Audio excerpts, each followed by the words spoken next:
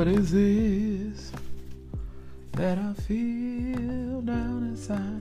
Hey, so we're going to look at Matthew chapter 8, verses 14 and 15. The song is in my head, old song. I used to sing back in the day. What is this that I feel deep down inside? What is this that keeps setting my soul on fire? Lord have mercy. Whatever it is, it won't let me hold my peace. It makes me love my enemies, makes me love my friends. Won't let me be ashamed to tell the world that I, my God, have been born again. What is this? We're going to talk about something in the way you make me feel. Matthew chapter 8, verses 14 and 15. And when Jesus was come into Peter's house, he saw his wife's mother laid and sick of a fever, and he touched her hand, and the fever left her. And she arose and ministered unto them. God, we thank you for this word you've given us on this evening. We pray that you will bless it, that it will plant seeds, and that it will continue to penetrate the hearts and the minds of your people, the saved, the unsaved, the kept, the unkept. God, penetrate our hearts. Let your spirit flow and speak, even right now, in the name of Jesus. Amen. Amen. In 1989, the great songstress Stephanie Mills, she recorded and released a song which I tend to favor, entitled Something in the Way You Make Me Feel. This composition in 5 minutes and 28 seconds, or the 9 minute and 23 second extended version, we considered now to be old school, good cleaning house music. Something in the way you make me feel. Some of us know that. Some of us know that one. And I quote the lyrics. It starts off, I've been up and I've been down until you help me put my feet on solid ground. I've been rich and I've been poor till you show me there's so much more than the rat race and the fast pace could ever offer me. But when I look back, baby, you've always been there for me. Something in the way you make me feel. I want to talk about it. Get up and walk and shout. And it seems like Stephanie was real happy about this, man. She said somewhere around the middle part, you've got the right touch, and I don't know what came over me. The lyrics emphasize the fact that one of these two things are going on. It's a brand new feeling she's never felt before, or it was a feeling that she hadn't felt in a long time. So remember this. Remember when you were first saved. Remember when the Lord gave you his spirit. And hear me clear now. I mean the day you received the Holy Ghost, and your actions and your words and the places you frequented reflected the image of Christ. You felt something new. You were energetic. You were ready to serve in any capacity because, hey, the Lord saved you. Something brand new ignited within you. And we know the devil don't like nothing like that. This is why we pray for new souls when they are converted, to be protected against the wiles of Satan, because he's mad when he loses. He is ours. The devil uses fear to shut down our excitement. The devil uses fear to shut down our excitement. We have these uptight churches that don't shout. We have deacons and members looking at you crazy because the bulletin didn't say to holler or shout here. But when I think, I thank. Listen, the Bible said to enter into his gates with thanksgiving. If your thanksgiving is a holler or a dance, then you are not out of order. Hear me now. Now, what is out of order is when your quote unquote praise is strictly emotional. Speak, Holy Ghost, for the sake of attention. And let me tell you something right here and right now. God knows the difference. And then the saints with the real Holy Ghost can tell the difference too. Let me tell you something. Tears alone is not your salvation. Turning from sin is your salvation. Accepting the gospel, the death, burial, and resurrection is your salvation.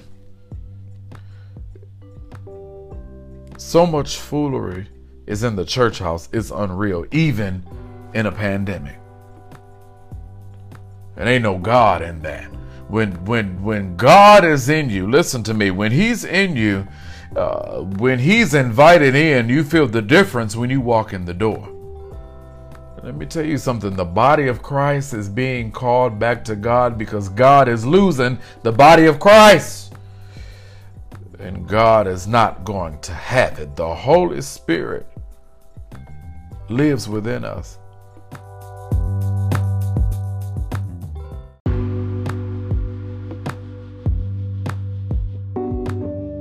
When you are saved, when you have the Holy Ghost, it should convict your flesh. When you have the real Holy Ghost, your flesh should be convicted. And contrary to a lot of belief, the flesh goes beyond our midnight desires. There's more to that. To not have order in the house of God is flesh. To have confusion is flesh. To be selfish is flesh. The Bible says in 2 Timothy chapter 1 verse 14, that good thing which was committed unto thee, kept by the Holy Ghost, which dwelleth within us. Listen, that good thing is the house of God. That good thing is the auxiliaries and all of its members, which are us, that are committed to God. Because we are committed to God, because we are as an organism of Christ, the Holy Ghost dwells and swells within us. Because of that, listen to me, the devil has no room to move around. If he goes to the right, he can't move because the Holy Ghost is there. If he goes to the left, he still can't move because the Holy Ghost is there.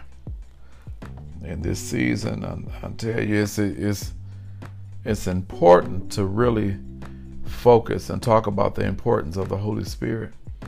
And I do believe that the church is being called out to stand up. The songwriter says, have you got good religion? And the folk respond, certainly, Lord. But watch this. For the sake of topic, emphasis, and spiritual awareness of Christ, I'll pose this question here. Have you got good relationship?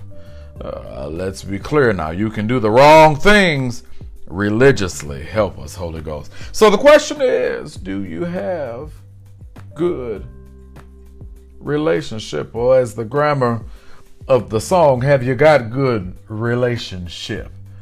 After you went to the water and you got baptized and you came back, did you stick with him? David said in Psalms, I'm stuck with him because I dwell with him. Paul said in Galatians, I'm crucified with Christ. No longer me, but he that lives within me. And it makes me feel something good.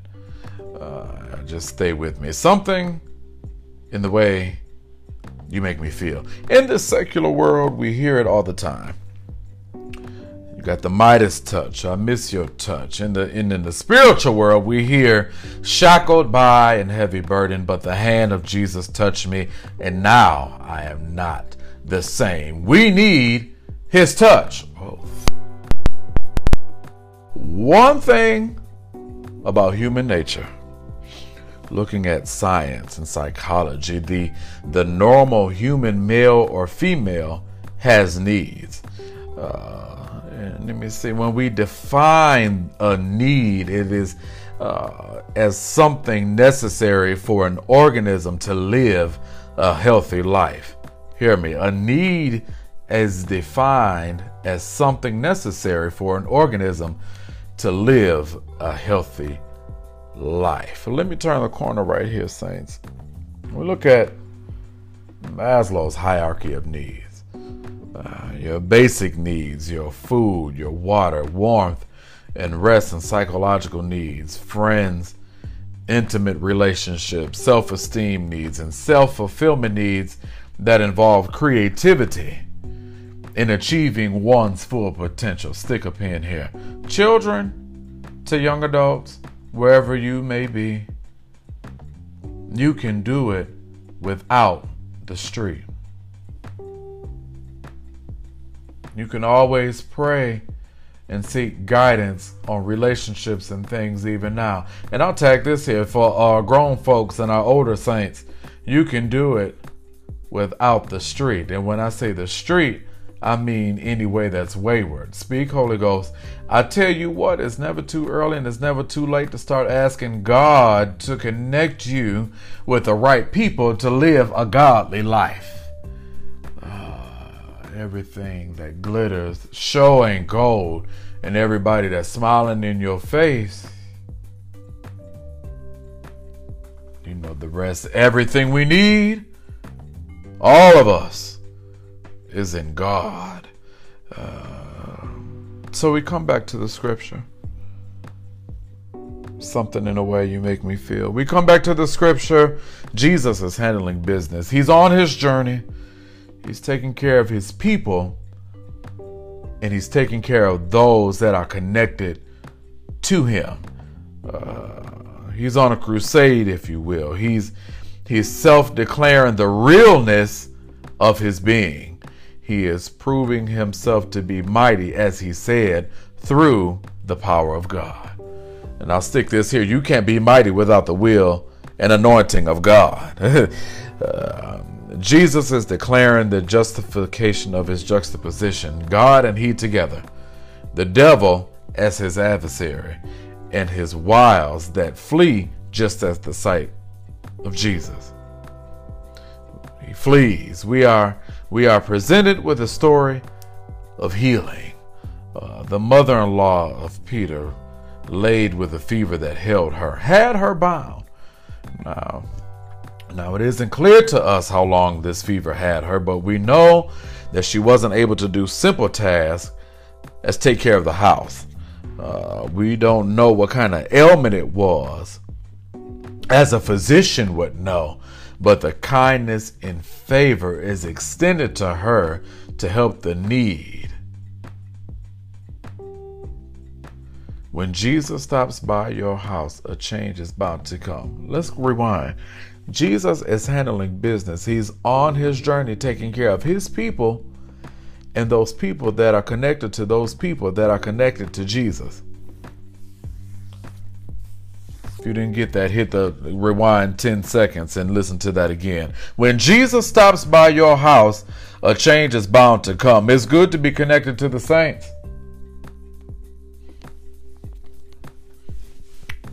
I'll leave that alone. Simon Peter's mother-in-law was healed right from the touch. And the scripture says that she immediately rose up and began serving him and ministered to the people that was with Jesus. And my sanctified mind tells me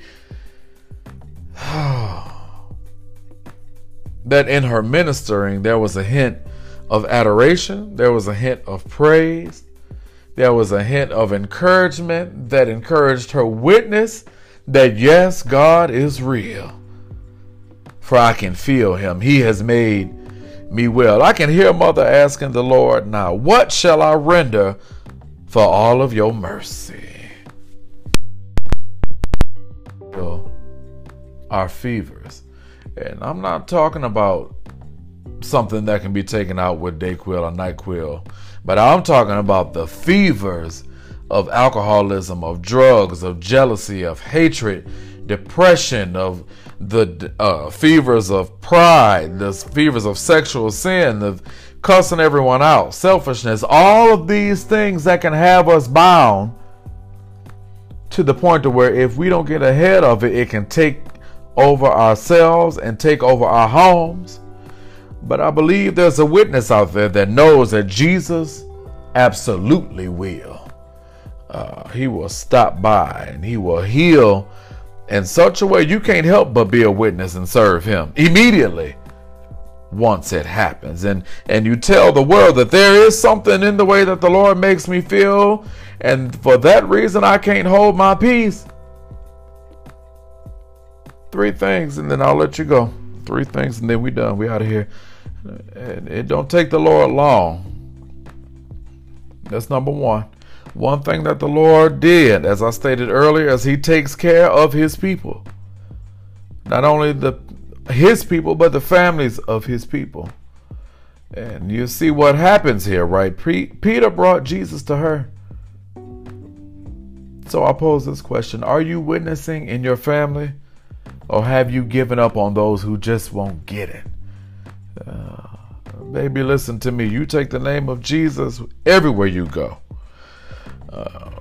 One can be saved anywhere. That was 2. Finally, my brother and my sister, serve him and praise him, because not only were you healed, but Jesus healed them. And we can't act any kind of way because favor is extended to us. Revelation says that hell is expanding every day. And I dare not be a future resident of the lake of fire. We can't be foolish out here. Let the Lord heal those fevers. Bring people to Christ so they can be converted to serve and witness effectively. Something in the way you make me feel. And I dare not hold my peace.